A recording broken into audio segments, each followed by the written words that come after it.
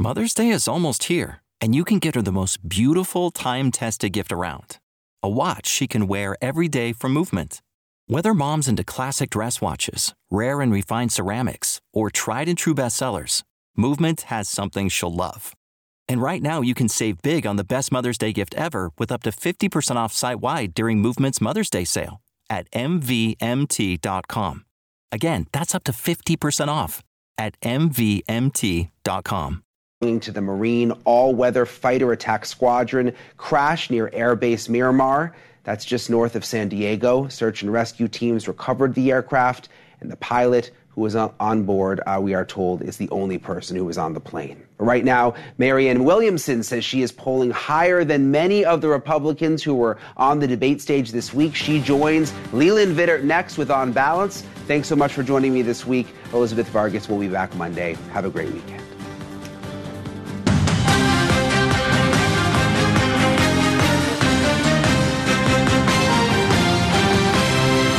On the program tonight, all Trump all the time. Former President Trump. Donald Trump. Donald Trump. I despise Donald Trump. The advocacy media hates the former president, but can't stop covering everything about him, including his weight. I also like the self-reporting of strawberry blonde hair. I thought that was a nice flourish as well. Why Trump might get the last laugh. Land grab, growing alarm over who's buying thousands of acres encircling a strategic Air Force base. New information on following the money trail, making his move. Who the heck is this skinny guy with a funny last name, and what the heck is he doing in the middle of this debate stage? One debate down, one candidate up. Vivek Ramaswamy pulls away from the GOP pack, his plan to catch Trump. He was the OG of America First. I'm taking that to the next level with America First 2.0. The last hurrah. College football kicks off its final season as the sport we know it. Can we save Saturday on the gridiron from becoming the mini NFL? Welcome to the Ferris Show on television. Happy Friday. We have all made it. First tonight, country clapback. A few nights ago, we told you about the meteoric rise of Oliver Anthony. He's a former factory worker who wrote a song called The Rich Men North of Richmond, a working man's ballad. It talked about a lot of things, about real life in rural America. And with that song that he put on YouTube, he became the first artist in history to debut at #1 on the Billboard Top 100. What the world's gotten to for people like me, people like you, wish I could just wake up and it not be true, but it is. Oh, it is living in the new world. As we have told you for more than a year, the urban-rural divide in America transcends politics. Politics flows downstream of culture. We are divided politically because we are divided culturally. This week's Republican presidential debate on Fox News opened with a question about culture. Actually, it opened with a question about the song, Rich Men North of Richmond. The moderators played the song and asked the candidates to respond. Oliver says it's proof right and left-wing media don't understand the people he's singing to. But it was funny kind of seeing the response to it. Like, that song has nothing to do with Joe Biden, you know? It's a lot bigger than Joe Biden. That song's written about the people on that stage, and a lot more too, not just them, but definitely them. I do hate to see that song being weaponized. Like, I see the right trying to characterize me as one of their own, and I see the left trying to discredit me, I guess in retaliation. All right, Oliver, welcome to the club. Jason Aldean is a member. Earlier this summer, the same people upset with Rich Men North of Richmond didn't like Try That in a Small Town, Aldean's song about small town citizens defending each other. Try that in a small town, see how far you make it down the road. Around here we take care of our own. You cross that line, it won't take long for you to find out. I recommend you don't. The The summer of 2023 will go down as the summer rule culture revolted, and not against or for one political party, but against the political class. Once again, Oliver Anthony. Well, you know, like, it was funny seeing my song in the... It was funny seeing it at the presidential debate. Because it's like, I wrote that song about those people, you know? So for them to have to sit there and listen to that cracks me up. I think the joke was missed by the presidential candidates, but they'll find out soon enough. The left, of course, has tried to demonize him, and the right's tried to embrace him. Both are missing the point. The rich men north of Richmond are here in Washington, D.C. We're 100 miles north of Richmond. They are Republican and Democrat. They have the values of urban America, of rich America. Rural America is just different, and they're fighting back. Kurt Bardella is here, who's been with us through the country music saga of 2023. It's pretty wild, sort of how this music genre you and I both love has now exploded.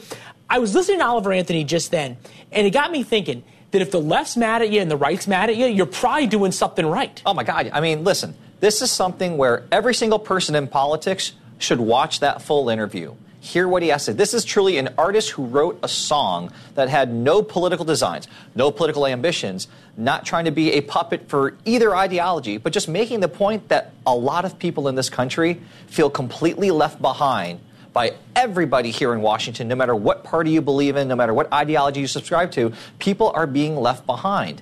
And they're being left behind by people who represent bigger cities, bigger towns, who don't think about what it's like to be a working person in this country in a small town with a one-stoplight town. Or no stoplight town, or no stoplight county, like where I spent a lot of time when I grew up. Look, we've seen this happen slowly and then very quickly, to quote Hemingway, over the past couple of years. But very quickly this summer, Jason Aldean's song went to #1 on the Billboard charts. Oliver Anthony, #1 on the Billboard charts. Yellowstone, the movie, now all of a sudden, Yellowstone, the TV show, now the #1 TV show in the country. Sound of Freedom, the #1 movie in the box office. There's all these cultural touch points.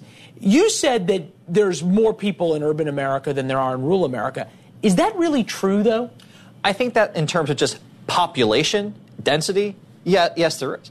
But when you talk about, again, I think there's this, that's why what they call it the flyover states, right? It's where all the coastal elites fly over these large swaths of geography, and they don't really think about them in their day-to-day life and the political decision-making that's going on, the political calculus that goes on. They're not sitting there thinking, well, what is that coal miner in that small town thinking about? What's it like for that person to try to get health care? What's it like for that person to try to afford groceries at the grocery store, fill up their gas tank?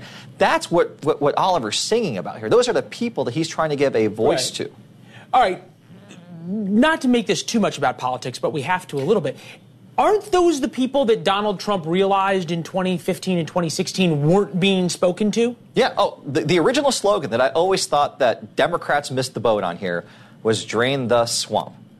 That might as well be the precursor to this song, Richmond North of Richmond, because that's what he's talking about. He was talking about the people who genuinely feel that nobody in Washington on any ballot actually gives a damn about their life, their values, their way of life, their culture, their upbringing, their family, their lineage, their heritage. They feel like no one here even tries to understand what that feels like and looks like.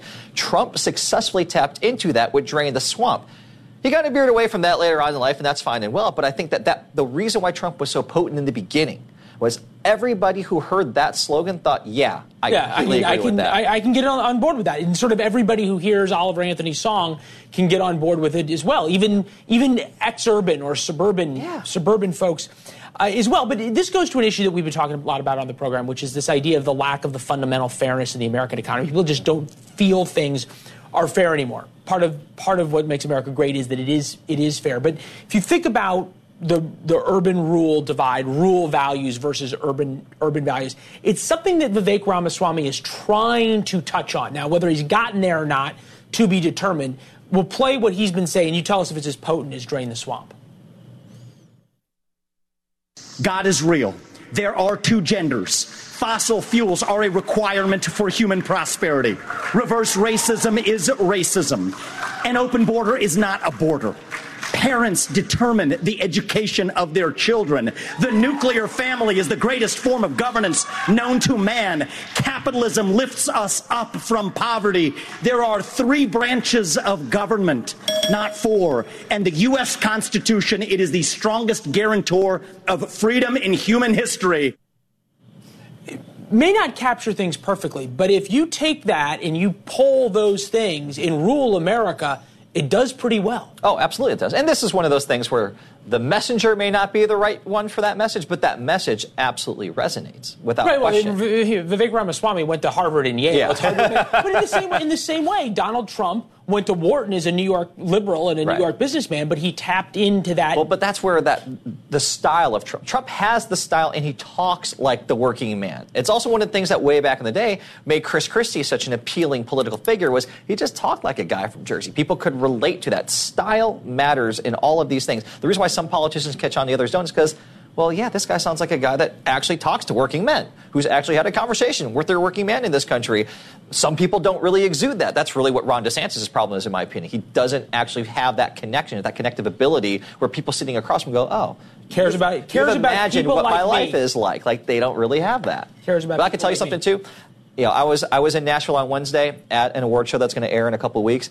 Everybody in that award show, all the industry people, the artists, they are talking about this type of music, how it's connecting with people, and you're going to see a lot more. I heard some demos of songs that are going to come out. You're going to hear a lot more songs tapping into this. Right, and now we're going to watch all the politicians try to trap into it, which will be fun in and of itself. It's good to see you as always. Have a great weekend. For all the pearl clutching and hand wringing about Donald Trump skipping the Republican presidential debate, we haven't heard boo from the advocacy media on the left about Joe Biden refusing to debate. Yeah, of course, he's the sitting president, but polling shows both Marianne Williamson and Robert F. Kennedy far ahead of many Republicans in their respective primary. RFK is at 13%. On the Republican side, that puts him ahead of everybody but Trump and DeSantis. Marianne Williamson polls at 9%. That's far above Pence, Haley, Scott, Christie, and the rest of the unlikely Republican candidates. Yet President Biden gets a pass. In fact, the network Sunday shows won't even book RFK Jr. or Williamson. Chris Christie's at 3%. Of course, he gets invited on all the time. Nikki Haley, 4%, of course. But Marianne Williamson at 9% can't even get an interview, except here. We're glad that she is with us this evening. It's nice to see you, ma'am. We appreciate it. Is the fix in? Well, if the DNC has their way, the fix is in. They don't call it a fix. Their narrative is, oh, this is just the tradition. We have an incumbent president, and so there are not debates. But the the Democratic voters are not happy with this. The majority of Democratic voters have said that they want to see debates, just like the Republicans had the other night. The Republican electorate should see what their choices are, and so should the Democrats. So, unfortunately, right now, the DNC is saying that there will be no debates, but you're not the only one mentioning that something's a little wrong with that, and people are noticing. All right, polling, should Joe Biden step aside in 2024? Overall, 67%, no, 22%. Dems, yes, 56%, no, 33%. Independents, 69%, no, 19%. Obviously a lot higher for Republicans. What do you think it is that 56% of Democrats say that the sitting Democratic president should step aside, and yet the DNC, that is supposed to represent Democrats, not supposed to represent the president, doesn't seem fit to have a debate? Well, that's the problem, isn't it? The traditional role of the political party is to stand in the background, let the voters decide. It's called a democracy. It's called elections. The Democratic electorate should decide who the nominee will be. At that point, the DNC should come forward. And the fact that they're not, and as you said, there's a real disconnect there between the expressed voices of the Democrats saying, hey, we want to see other voices, other choices. They should be making the decision. And then you have the DNC. You know, George Washington, when in his farewell address, warned us about political parties. He said that they could foster factions of men who were more concerned with their party than with their country. And this is a realization of his of exactly what he warned us about. I mean, I am running as a Democrat. I have the traditional values of the Democratic Party. I think of myself as a Roosevelt Democrat. I want to see the Democratic Party return to its roots as the unequivocal advocate, unabashed for the working people of the United States. But at this point, it's much like you were saying earlier. This isn't even about Democrat versus Republican. You were pointing that out. This This is about a political class. This is not about left versus right. It's about powerful versus powerless. It's about those who represent forces of capital and the ways to more easily achieve capital versus those who are just struggling to get by. That's the new populism. It's expressing itself on both sides of the political aisle. And that's what both major political parties are going to have to deal with. I'm stunned by the media, especially on the left. We try to cover both sides fairly here. The viewers can decide whether we do that or not, but we make an effort. Others do not. But I'm surprised by the group, the advocacy media on the left that makes no bones about them being on the left, who talk so much about the importance of democracy and yet are unwilling to allow the democratic or encourage the democratic process to play out. I'm wondering what you think would happen if hosts on MSNBC started calling for a real debate. I don't know if they keep their job. Listen, what Fox is to the GOP, MSNBC and too often CNN have become to the DNC. That's just the way it is. And I think Americans are seeing it. And that's why other networks and independent media are becoming so popular with people. There's a distrust of the mainstream media, the corporate-owned mainstream media, because that's who these parties in their corporatist element represent. They represent corporate interests. Those corporate interests are not only the donors to our politicians, but they are the sponsors on these news shows. And basically, the two major political parties, they are themselves a corporate interest. It's not just that they chop wood and carry water for the corporations. They are giant corporations, and that the American people are starting to see. You know, so I don't care if you're rural or you're urban, if you're right or you're left, where everybody's being screwed by the same people. If they are in jobs, if they are in lives where they have to work more than one job, they don't have health care, they can't send their kids to college. They don't even many people living less than $15 an hour. 1/3 of America's workforce works on less than $15 an hour. Half of them cannot find a place to live. Less than half of our seniors living at $25,000 and less a year. 1 in 4 Americans living with medical debt. This is not about right versus left, but it is about a political class that represents interests that are not really advocating for the American people. Right. It's sort of about fair and unfair at this point. It's about the ultra rich and I agree with else. That. That's a very good way of putting it. Thank you. Well, feel free to steal it. I wonder though what's happening with what's happening right now with Donald Trump and your take on this, because it would appear as though a lot of folks on the left, and you're a Democrat, so I don't have a problem asking you about this, a lot of folks on the left view him as this existential threat but can't stop talking about him. Take a listen. Here we go. It's a very sad day for America. This has never happened. We challenge an election. Keep going, Ben. So we're just going to be monitoring his remarks and bring them to you. And by the way, he commented on the tarmac. He continued to make dishonest claims about the election. We're not going to play it. It's not worth hearing. You've heard them all before. Not many of the claims just not true. It's a self-reporting. But it's his self-reporting. Yeah. So he's lost 25 pounds since he was president, is what we're understanding. I don't believe he actually was weighed. We're told that that his staff filled out that form in advance, which is why he's listed at a height of 6'3", 215, which probably hasn't been since the Wharton School of Finance. So the president there, I'm not sure if we're going to see him at a combine, but he lines right up with them. Right up with those people. But let me tell you. Come on now. Does anybody believe he weighs 215? I'll go first. No. I've stood next to him many times. I'm about 6'4". Maybe he's 6'1". How does Strawberry end up on a booking sheet? That's a good question. Not something I would. Strawberry blonde. I've never seen Strawberry as an option on any forum. I also like the self-reporting of strawberry blonde hair. I thought that was a nice flourish as well, instead of just saying blonde. Strawberry blonde. Yeah. Wildly off. Why do you think they have so much time to talk about Donald Trump's weight and hair and no time, evidently, to interview you?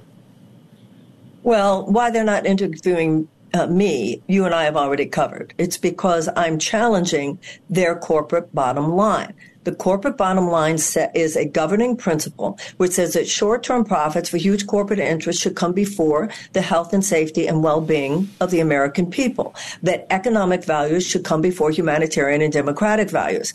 I'm challenging that.